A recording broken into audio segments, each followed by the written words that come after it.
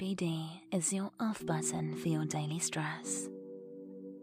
Jupiter Organic CBD helps relax your mind and body for better and deeper sleep. It's 100% USDA organic, never makes you high, and is, of course, legal to buy and consume in all 50 states. Pair this podcast with Jupiter CBD for better sleep and less stress. Get 10% off with code ASMR at getjupiter.com. That's getjupiter.com, promo code ASMR for 10% off your order.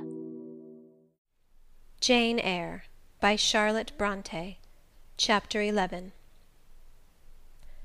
A new chapter in a novel is something like a new scene in a play, and when I draw up the curtain this time, reader, you must fancy you see a room in the George Inn at Millcote, with such large figured papering on the walls as inn-rooms have, such a carpet, such furniture, such ornaments on the mantelpiece, such prints, including a portrait of George III, and another of the Prince of Wales, and a representation of the death of Wolfe. All this is visible to you by the light of an oil lamp hanging from the ceiling, and by that of an excellent fire, near which I sit in my cloak and bonnet. My muff and umbrella lie on the table, and I am warming away the numbness and chill contracted by 16 hours' exposure to the rawness of an October day. I left Lowton at 4 o'clock a.m., and the Millcote town clock is now just striking 8. Reader, though I look comfortably accommodated, I am not very tranquil in my mind. I thought when the coach stopped here, there would be some one to meet me. I looked anxiously round as I descended the wooden steps the boots placed for my convenience, expecting to hear my name pronounced, and to see some description of carriage waiting to convey me to Thornfield. Nothing of the sort was visible, and when I asked a waiter if any one had been to inquire after a Miss Eyre, I was answered in the negative, so I had no resource but to request to be shown into a private room, and here I am waiting, while all sorts of doubts and fears are troubling my thoughts. It is a very strange sensation to inexperienced youth to feel itself quite alone in the world, cut adrift from every connection, uncertain whether the port to which it is bound can be reached, and prevented by many impediments from returning to that it has quitted. The charm of adventure sweetens that sensation, the glow of pride warms it, but then the throb of fear disturbs it, and fear with me became predominant when half an hour elapsed and I was still alone. I bethought myself to ring the bell. "Is there a place in this neighbourhood called Thornfield?" I asked of the waiter who answered the summons. "Thornfield? I don't know, mum. I'll inquire at the bar." He vanished, but reappeared instantly. "Is your name Eyre, miss?" "Yes." "Person here waiting for you." I jumped up, took my muff and umbrella, and hastened into the inn passage. A man was standing by the open door, and in the lamplit street I dimly saw a one-horse conveyance. "This will be your luggage, I suppose?" said the man rather abruptly when he saw me, pointing to my trunk in the passage. "Yes." He hoisted it on to the vehicle, which was a sort of car, and then I got in. Before he shut me up, I asked him how far it was to Thornfield. "A matter of 6 miles. "How long shall we be before we get there?" "Happen an hour and a half." He fastened the car door, climbed to his own seat outside, and set off. Our progress was leisurely, and gave me ample time to reflect. I was content to be at length so near the end of my journey, and as I leaned back in the comfortable, though not elegant conveyance, I meditated much at my ease. I suppose, thought I, judging from the plainness of the servant and carriage, Mrs. Fairfax is not a very dashing person. So much the better. I never lived amongst fine people but once, and I was very miserable with them. I wonder if she lives alone except this little girl? If so, and if she is in any degree amiable, I shall be surely able to get on with her. I will do my best. It is a pity that doing one's best does not always answer. At Lowood, indeed, I took that resolution, kept it, and succeeded in pleasing. But with Mrs. Reed, I remember my best was always spurned with scorn. I pray God Mrs. Fairfax may not turn out a second Mrs. Reed. But if she does, I am not bound to stay with her. Let the worst come to the worst, I can advertise again. How far are we now on our road, I wonder? I let down the window and looked out. Millcote was behind us. Judging by the number of its lights, it seemed a place of considerable magnitude, much larger than Lowton. We were now, as far as I could see, on a sort of common, but there were houses scattered all over the district. I felt we were in a different region to Lowood, more populous, less picturesque, more stirring, less romantic. The roads were heavy, the night misty. My conductor let his horse walk all the way, and the hour and a half extended, I verily believe, to 2 hours. At last he turned in his seat and said, "You're known so far for Thornfield now." Again I looked out. We were passing a church. I saw its low, broad tower against the sky, and its bell was tolling a quarter. I saw a narrow galaxy of lights, too, on a hillside, marking a village or hamlet. About 10 minutes after, the driver got down and opened a pair of gates. We passed through, and they clashed to behind us. We now slowly ascended a drive, and came upon the long front of a house. Candlelight gleamed from one curtained bow window, all the rest were dark. The car stopped at the front door. It was opened by a maidservant. I alighted and went in. "Will you walk this way, ma'am?" said the girl, and I followed her across a square hall with high doors all round. She ushered me into a room whose double illumination of fire and candle at first dazzled me, contrasting as it did with the darkness to which my eyes had been for 2 hours inured. When I could see, however, a cosy and agreeable picture presented itself to my view. A snug small room, a round table by a cheerful fire, an arm-chair high-backed and old-fashioned, wherein sat the neatest imaginable little elderly lady, in widow's cap, black silk gown, and snowy muslin apron, exactly like what I had fancied Mrs. Fairfax, only less stately and milder looking. She was occupied in knitting. A large cat sat demurely at her feet. Nothing, in short, was wanting to complete the beau ideal of domestic comfort. A more reassuring introduction for a new governess could scarcely be conceived. There was no grandeur to overwhelm, no stateliness to embarrass; and then, as I entered, the old lady got up, and promptly and kindly came forward to meet me. "How do you do, my dear? I'm afraid you have had a tedious ride. John drives so slowly. You must be cold. Come to the fire." "Mrs. Fairfax, I suppose?" said I. "Yes, you are right. Do sit down." She conducted me to her own chair, and then began to remove my shawl and untie my bonnet strings. I begged she would not give herself so much trouble. "Oh, it is no trouble. I dare say your own hands are almost numbed with cold. Leah, make a little hot negus and cut a sandwich or two. Here are the keys of the storeroom." And she produced from her pocket a most housewifely bunch of keys, and delivered them to the servant. "Now then, draw nearer to the fire," she continued. "You've brought your luggage with you, haven't you, my dear?" "Yes, ma'am." "I'll see it carried into your room," she said, and bustled out.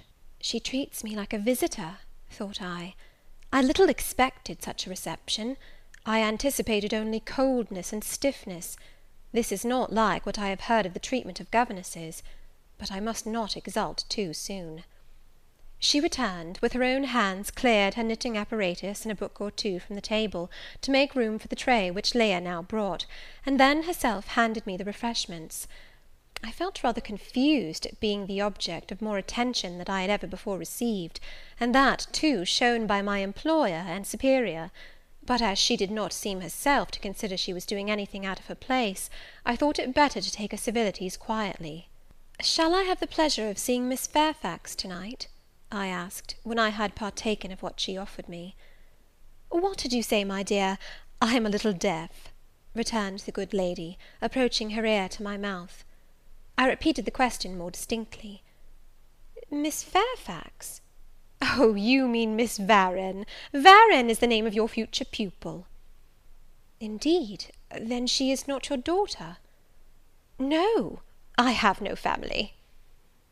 I should have followed up my first inquiry, by asking in what way Miss Varens was connected with her; but I recollected it was not polite to ask too many questions. Besides, I was sure to hear in time. I am so glad," she continued, as she sat down opposite to me, and took the cat on her knee, "I am so glad you are come. It will be quite pleasant living here now with a companion. To be sure it is pleasant at any time, for Thornfield is a fine old Hall, rather neglected of late years, perhaps, but still it is a respectable place. Yet, you know, in winter time one feels dreary quite alone in the best quarters. I say alone. Leah is a nice girl, to be sure, and John and his wife are very decent people, but then you see they are only servants, and one can't converse with them on terms of equality. One must keep them at due distance, for fear of losing one's authority. I'm sure last winter, it was a very severe one, if you recollect, and when it did not snow, it rained and blew. Not a creature but the butcher and the postman came to the house from November till February, and I really got quite melancholy with sitting night after night alone. I had Leah in to read to me sometimes, but I don't think the poor girl liked the task much. She felt it confining. In spring and summer one got on better. Sunshine and long days make such a difference. And then, just at the commencement of this autumn, little Adela Varens came and her nurse. A child makes a house alive all at once, and now you are here, I shall be quite gay." My heart really warmed to the worthy lady as I heard her talk, and I drew my chair a little nearer to her, and expressed my sincere wish that she might find my company as agreeable as she anticipated. "But I'll not keep you sitting up late to-night," said she. "It is on the stroke of 12 now, and you have been travelling all day. You must feel tired. If you have got your feet well warmed, I'll show you your bedroom. I've had the room next to mine prepared for you.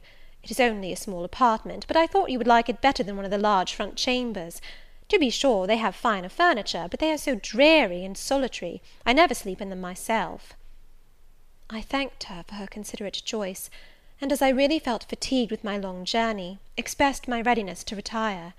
She took her candle, and I followed her from the room. First she went to see if the hall door was fastened. Having taken the key from the lock, she led the way up stairs. The steps and banisters were of oak, the staircase window was high and latticed.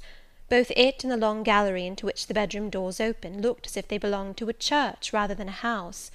A very chill and vault-like air pervaded the stairs and gallery, suggesting cheerless ideas of space and solitude, and I was glad, when finally ushered into my chamber, to find it of small dimensions, and furnished in ordinary modern style.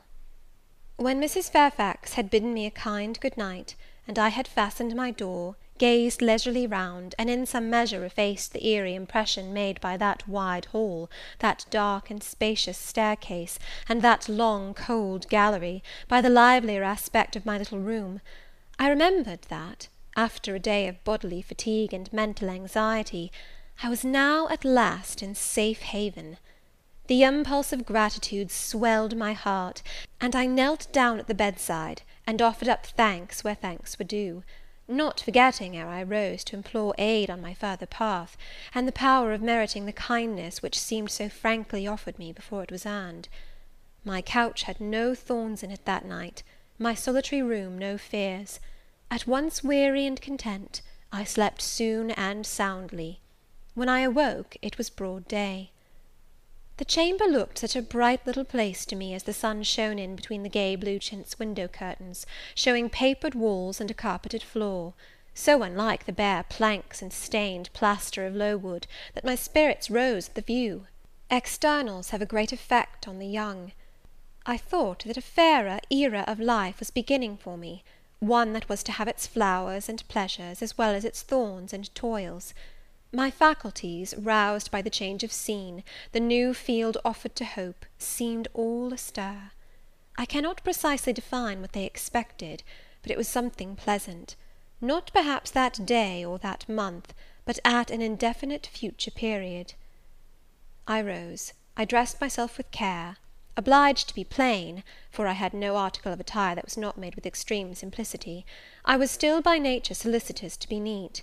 It was not my habit to be disregardful of appearance, or careless of the impression I made. On the contrary, I ever wished to look as well as I could, and to please as much as my want of beauty would permit. I sometimes regretted that I was not handsomer. I sometimes wished to have rosy cheeks, a straight nose, and a small cherry mouth. I desired to be tall, stately, and finely developed in figure. I felt it a misfortune that I was so little, so pale, and had features so irregular and so marked. And why had I these aspirations and these regrets? It would be difficult to say.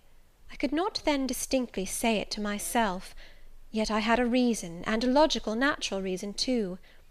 However, when I had brushed my hair very smooth, and put on my black frock, which, Quaker-like as it was, at least had the merit of fitting to a nicety, and adjusted my clean white tucker, I thought that I should do respectably enough to appear before Mrs. Fairfax, and that my new pupil would not at least recoil from me with antipathy. Having opened my chamber window, and seen that I left all things straight and neat on the toilet table, I ventured forth. Traversing the long and matted gallery, I descended the slippery steps of oak. Then I gained the hall. I halted there a minute. I looked at some pictures on the walls. One, I remember, represented a grim man in a cuirass, and one a lady with powdered hair and a pearl necklace. At a bronze lamp pendant from the ceiling, at a great clock whose case was of oak curiously carved, an ebon black with time and rubbing. Everything appeared very stately and imposing to me, but then I was so little accustomed to grandeur. The hall door, which was half of glass, stood open. I stepped over the threshold. It was a fine autumn morning. The early sun shone serenely on embrowned groves and still green fields. Advancing on to the lawn, I looked up and surveyed the front of the mansion. It was 3 stories high, of proportions not vast, though considerable, a gentleman's manor-house, not a nobleman's seat. Battlements round the top gave it a picturesque look.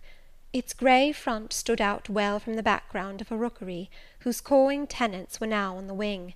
They flew over the lawn and grounds to alight in a great meadow, from which these were separated by a sunk fence, and where an array of mighty old thorn trees, strong, knotty, and broad as oaks, at once explained the etymology of the mansion's designation.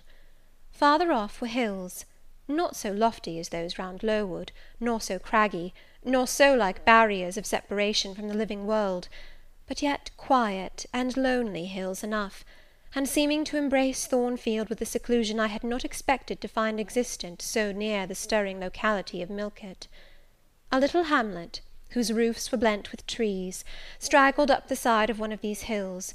The church of the district stood nearer Thornfield. Its old tower top looked over a knoll between the house and gates. I was yet enjoying the calm prospect and pleasant fresh air, yet listening with delight to the cawing of the rooks, yet surveying the wide hoary front of the hall, and thinking what a great place it was for one lonely little dame like Mrs. Fairfax to inhabit, when that lady appeared at the door. "What, out already?" said she. "I see you are an early riser." I went up to her, and was received with an affable kiss and shake of the hand. "How do you like Thornfield?" she asked. I told her I liked it very much. "Yes," she said, "it is a pretty place; but I fear it will be getting out of order, unless Mr. Rochester should take it into his head to come and reside here permanently, or at least visit it rather oftener. Great houses and fine grounds require the presence of the proprietor." "Mr. Rochester?" I exclaimed. "Who is he?" "The owner of Thornfield," she responded quietly. "Did you not know he was called Rochester?" Of course I did not. I had never heard of him before, but the old lady seemed to regard his existence as a universally understood fact, with which everybody must be acquainted by instinct. "I thought," I continued, "Thornfield belonged to you." "To me! Bless you, child, what an idea! To me! I am only the housekeeper, the manager. To be sure, I am distantly related to the Rochesters by the mother's side, or at least my husband was. He was a clergyman, incumbent of Hay, that little village yonder on the hill, and that church near the gates was his. The present Mr. Rochester's mother was a Fairfax, and second cousin to my husband; but I never presume on the connection. In fact, it is nothing to me. I consider myself quite in the light of an ordinary housekeeper. My employer is always civil, and I expect nothing more." "And the little girl, my pupil?" "She is Mr. Rochester's ward. He commissioned me to find a governess for her. He intended to have her brought up in Blankshire, I believe. Here she comes, with her bonne, as she calls her nurse." The enigma then was explained. This affable and kind little widow was no great dame, but a dependent like myself. I did not like her the worse for that. On the contrary, I felt better pleased than ever. The equality between her and me was real, not the mere result of condescension on her part. So much the better, my position was all the freer. As I was meditating on this discovery, a little girl, followed by her attendant, came running up the lawn. I looked to my pupil, who did not at first appear to notice me. She was quite a child, perhaps 7 or 8 years old, slightly built, with a pale, small-featured face, and a redundancy of hair falling in curls to her waist. "Good morning, Miss Adela," said Mrs. Fairfax. "Come and speak to the lady who is to teach you, and to make you a clever woman some day." She approached. "C'est là ma gouvernante," said she, pointing to me, and addressing her nurse, who answered, "Mais oui, certainement." "Are they foreigners?" I inquired, amazed at hearing the French language. "The nurse is a foreigner, and Adela was born on the continent, and I believe never left it until within 6 months ago. When she first came here she could speak no English. Now she can make shift to talk it a little. I don't understand her, she mixes it so with French, but you will make out her meaning very well, I dare say." Fortunately, I had had the advantage of being taught French by a French lady; and as I had always made a point of conversing with Madame Pirot as often as I could, and had, besides, during the last 7 years, learnt a portion of French by heart daily, applying myself to take pains with my accent, and imitating as closely as possible the pronunciation of my teacher, I had acquired a certain degree of readiness and correctness in the language, and was not likely to be much at a loss with Mademoiselle Adela. She came and shook hands with me when she heard that I was her governess, and as I led her into breakfast, I addressed some phrases to her in her own tongue. She replied briefly at first, but after we were seated at the table, and she had examined me some 10 minutes with her large hazel eyes, she suddenly commenced chattering fluently. "Ah," cried she in French, "you speak my language as well as Mr. Rochester does. I can talk to you as I can to him, and so can Sophie. She will be glad. Nobody here understands her. Madame Fairfax is all English. Sophie is my nurse. She came with me over the sea in a great ship with a chimney that smoked. How it did smoke! And I was sick, and so was Sophie, and so was Mr. Rochester. Mr. Rochester lay down on a sofa in a pretty room called the salon, and Sophie and I had little beds in another place. I nearly fell out of mine, it was like a shelf, and Mademoiselle, what is your name?" "Eyre, Jane Eyre." "Eyre? Bah, I cannot say it. Well, our ship stopped in the morning, before it was quite daylight, at a great city, a huge city, with very dark houses, and all smoky, not at all like the pretty clean town I came from.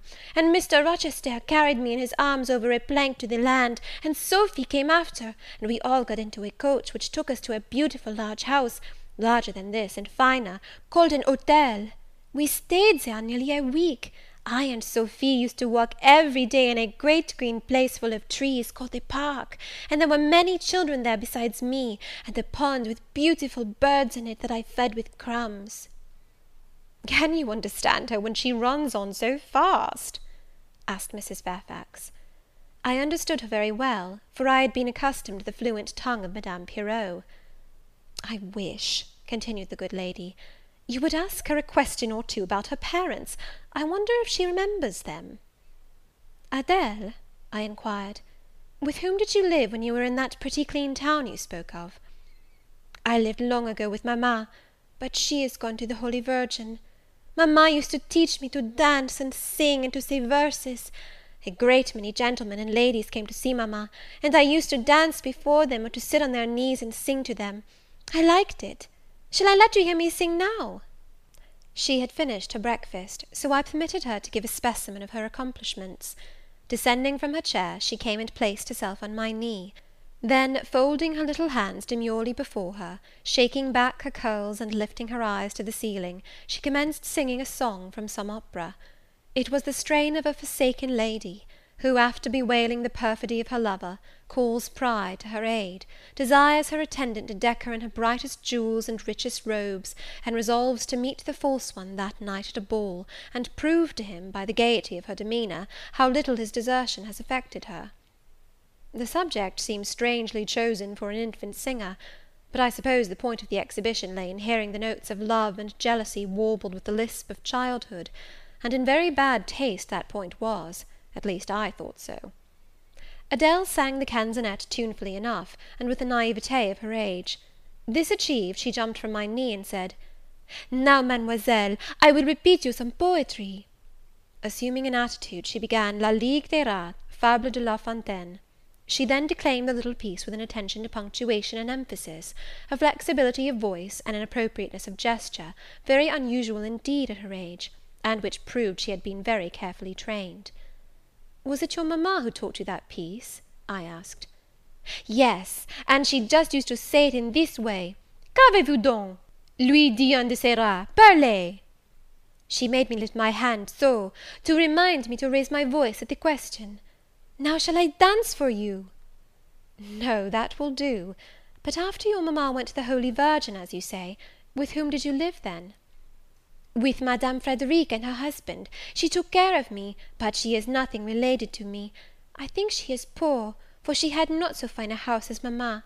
I was not long there. Mr. Rochester asked me if I would like to go and live with him in England, and I said yes, for I knew Mr. Rochester before I knew Madame Frederic, and he was always kind to me, and gave me pretty dresses and toys. But you see, he has not kept his word, for he has brought me to England, and now he has gone back again himself, and I never see him." After breakfast, Adele and I withdrew to the library, which room, it appears, Mr. Rochester had directed should be used as the schoolroom. Most of the books were locked up behind glass doors, but there was one bookcase left open, containing everything that could be needed in the way of elementary works, and several volumes of light literature, poetry, biography, travels, a few romances, etc. I suppose he had considered that these were all the governess would require for her private perusal, and indeed they contented me amply for the present. Compared with the scanty pickings I had now and then been able to glean at Lowood, they seemed to offer an abundant harvest of entertainment and information. In this room, too, there was a cabinet piano, quite new and of superior tone, also an easel for painting, and a pair of globes. I found my pupil sufficiently docile, though disinclined to apply. She had not been used to regular occupation of any kind.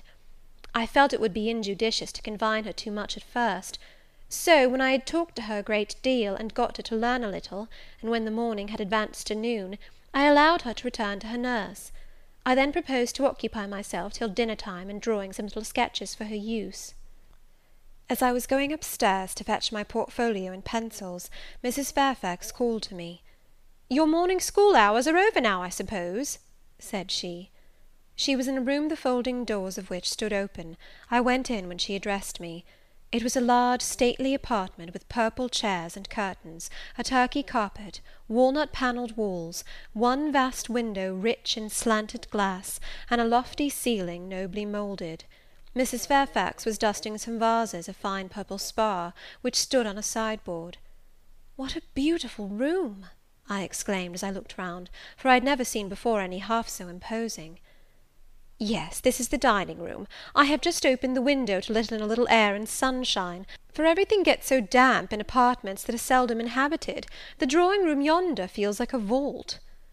She pointed to a wide arch corresponding to the window, and hung like it with Tyrian-dyed curtain, now looped up. Mounting to it by two broad steps, and looking through, I thought I caught a glimpse of a fairy place, so bright to my novice eyes appeared the view beyond. Yet it was merely a very pretty drawing-room, and within it a boudoir, both spread with white carpets, on which seemed laid brilliant garlands of flowers, both sealed with snowy mouldings of white grapes and vine leaves, beneath which glowed in rich contrast crimson couches and ottomans, while the ornaments on the pale Parian mantelpiece were of sparkling Bohemian glass, ruby red, and between the windows large mirrors repeated the general blending of snow and fire. "In what order you keep these rooms, Mrs. Fairfax," said I. "No dust, no canvas coverings. Except that the air feels chilly, one would think they were inhabited daily." "Why, Miss Eyre, though Mr. Rochester's visits here are rare, they are always sudden and unexpected; and as I observed that it put him out to find everything swathed up, and to have a bustle of arrangement on his arrival, I thought it best to keep the rooms in readiness." "Is Mr. Rochester an exacting, fastidious sort of man?" "Not particularly so, But he has a gentleman's tastes and habits, and he expects to have things managed in conformity to them." "Do you like him? Is he generally liked?" "Oh, yes, the family have always been respected here. Almost all the land in this neighbourhood, as far as you can see, has belonged to the Rochesters time out of mind." "Well, but leaving his land out of the question, do you like him? Is he liked for himself?" "I have no cause to do otherwise than like him, and I believe he is considered a just and liberal landlord by his tenants; but he has never lived much amongst them." "But he has no peculiarities? What, in short, is his character?" "Oh, his character is unimpeachable, I suppose. He is rather peculiar, perhaps. He has travelled a great deal, and seen a great deal of the world, I should think. I dare say he is clever, but I never had much conversation with him." "In what way is he peculiar?" "I don't know. It is not easy to describe. Nothing striking. But you feel it when he speaks to you. You cannot be always sure whether he is in jest or earnest, whether he is pleased or the contrary. You don't thoroughly understand him, in short. At least I don't. But it is of no consequence. He is a very good master." This was all the account I got from Mrs. Fairfax of her employer and mine. There are people who seem to have no notion of sketching a character, or observing and describing salient points, either in persons or things. The good lady evidently belonged to this class. My queries puzzled, but did not draw her out. Mr. Rochester was Mr. Rochester in her eyes, a gentleman, a landed proprietor, nothing more. She inquired and searched no further, and evidently wondered at my wish to gain a more definite notion of his identity. When we left the dining-room, she proposed to show me over the rest of the house, and I followed her up-stairs and down-stairs, admiring as I went, for all was well arranged and handsome. The large front chambers I thought especially grand, and some of the third-story rooms, though dark and low, were interesting from their air of antiquity. The furniture once appropriated to the lower apartments had from time to time been removed here, as fashion changed, and the imperfect light entering by their narrow casement showed bedsteads of 100 years old, chests in oak or walnut, looking, with their strange carvings of palm branches and cherubs' heads, like types of the Hebrew ark. Rows of venerable chairs, high-backed and narrow, stools still more antiquated, on whose cushioned tops were yet apparent traces of half-effaced embroideries, wrought by fingers that for 2 generations had been coffin dust. All these relics gave to the third story of Thornfield Hall the aspect of a home of the past, a shrine of memory. I liked the hush, the gloom, the quaintness of these retreats in the day, but I by no means coveted a night's repose on one of those wide and heavy beds, shut in, some of them with doors of oak, shaded, others with wrought old English hangings crusted with thick work, betraying effigies of strange flowers, and stranger birds, and strangest human beings, all which would have looked strange indeed by the pallid gleam of moonlight. "Do the servants sleep in these rooms?" I asked. "No, they occupy a range of smaller apartments to the back. No one ever sleeps here. One would almost say that, if there were a ghost at Thornfield Hall, this would be its haunt." "So I think. You have no ghost, then?" "None that I ever heard of," returned Mrs. Fairfax, smiling.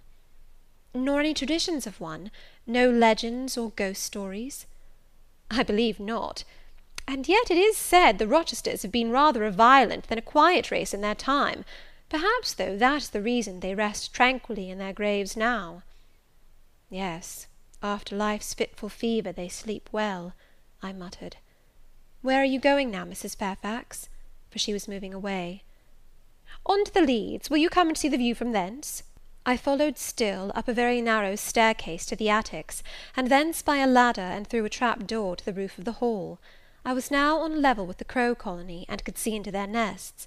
Leaning over the battlements and looking far down, I surveyed the grounds laid out like a map, the bright and velvet lawn closely girdling the grey base of the mansion, the field, wide as a park, dotted with its ancient timber, the wood, dun and sere, divided by a path visibly overgrown, greener with moss than the trees were with foliage, the church at the gates, the road, the tranquil hills, all reposing in the autumn day's sun, the horizon bounded by a propitious sky, azure marbled with pearly white. No feature in the scene was extraordinary, but all was pleasing. When I turned from it and repassed the trap-door, I could scarcely see my way down the ladder. The attic seemed black as a vault, compared with that arch of blue air to which I had been looking up, and to that sunlit scene of grove, pasture, and green hill, of which the hall was the centre, and over which I had been gazing with delight. Mrs. Fairfax stayed behind a moment to fasten the trap-door. I, by drift of groping, found the outlet from the attic, and proceeded to descend the narrow garret staircase. I lingered in the long passage to which this led, separating the front and back rooms of the third story, narrow, low, and dim, with only one little window at the far end, and looking, with its 2 rows of small black doors, all shut, like a corridor in some Bluebeard's castle. While I paced softly on, the last sound I expected to hear in so still a region, a laugh, struck my ear. It was a curious laugh, distinct, formal, mirthless. I stopped. The sound ceased, only for an instant. It began again, louder; for at first, though distinct, it was very low. It passed off in a clamorous peal that seemed to wake an echo in every lonely chamber, though it originated but in one, and I could have pointed out the door from which the accents issued.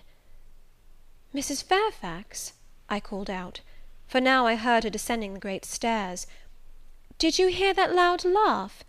Who is it?" "Some of the servants, very likely," she answered. "Perhaps Grace Poole." "Did you hear it?" I again enquired. "Yes, plainly. I often hear her. She sews in one of these rooms. Sometimes Leah is with her. They are frequently noisy together." The laugh was repeated in its low syllabic tone, and terminated in an odd murmur. "Grace!" exclaimed Mrs. Fairfax. I really did not expect any Grace to answer, for though the laugh was as tragic, as preternatural a laugh as any I have heard, and, but that it was high noon, and that no circumstance of ghostliness accompanied the curious cachinnation, but that neither scene nor season favoured fear, I should have been superstitiously afraid. However, the event showed me I was a fool for entertaining a sense even of surprise. The door nearest me opened, and a servant came out, a woman of between 30 and 40, a set, square-made figure, red-haired, and with a hard, plain face. Any apparition less romantic or less ghostly could scarcely be conceived. "Too much noise, Grace," said Mrs. Fairfax. "Remember directions." Grace curtsied silently, and went in. "She is a person we have to sew and assist Leah in her housemaid's work," continued the widow. "Not altogether unobjectionable in some points, but she does well enough. By the by, how have you got on with your new pupil this morning?" The conversation, thus turned on Adele, continued till we reached the light and cheerful region below. Adele came running to meet us in the hall, exclaiming, "Mesdames, vous êtes servies!" adding, "J'ai bien faim, moi!" We found dinner ready, and waiting for us in Mrs. Fairfax's room. End of Chapter 11.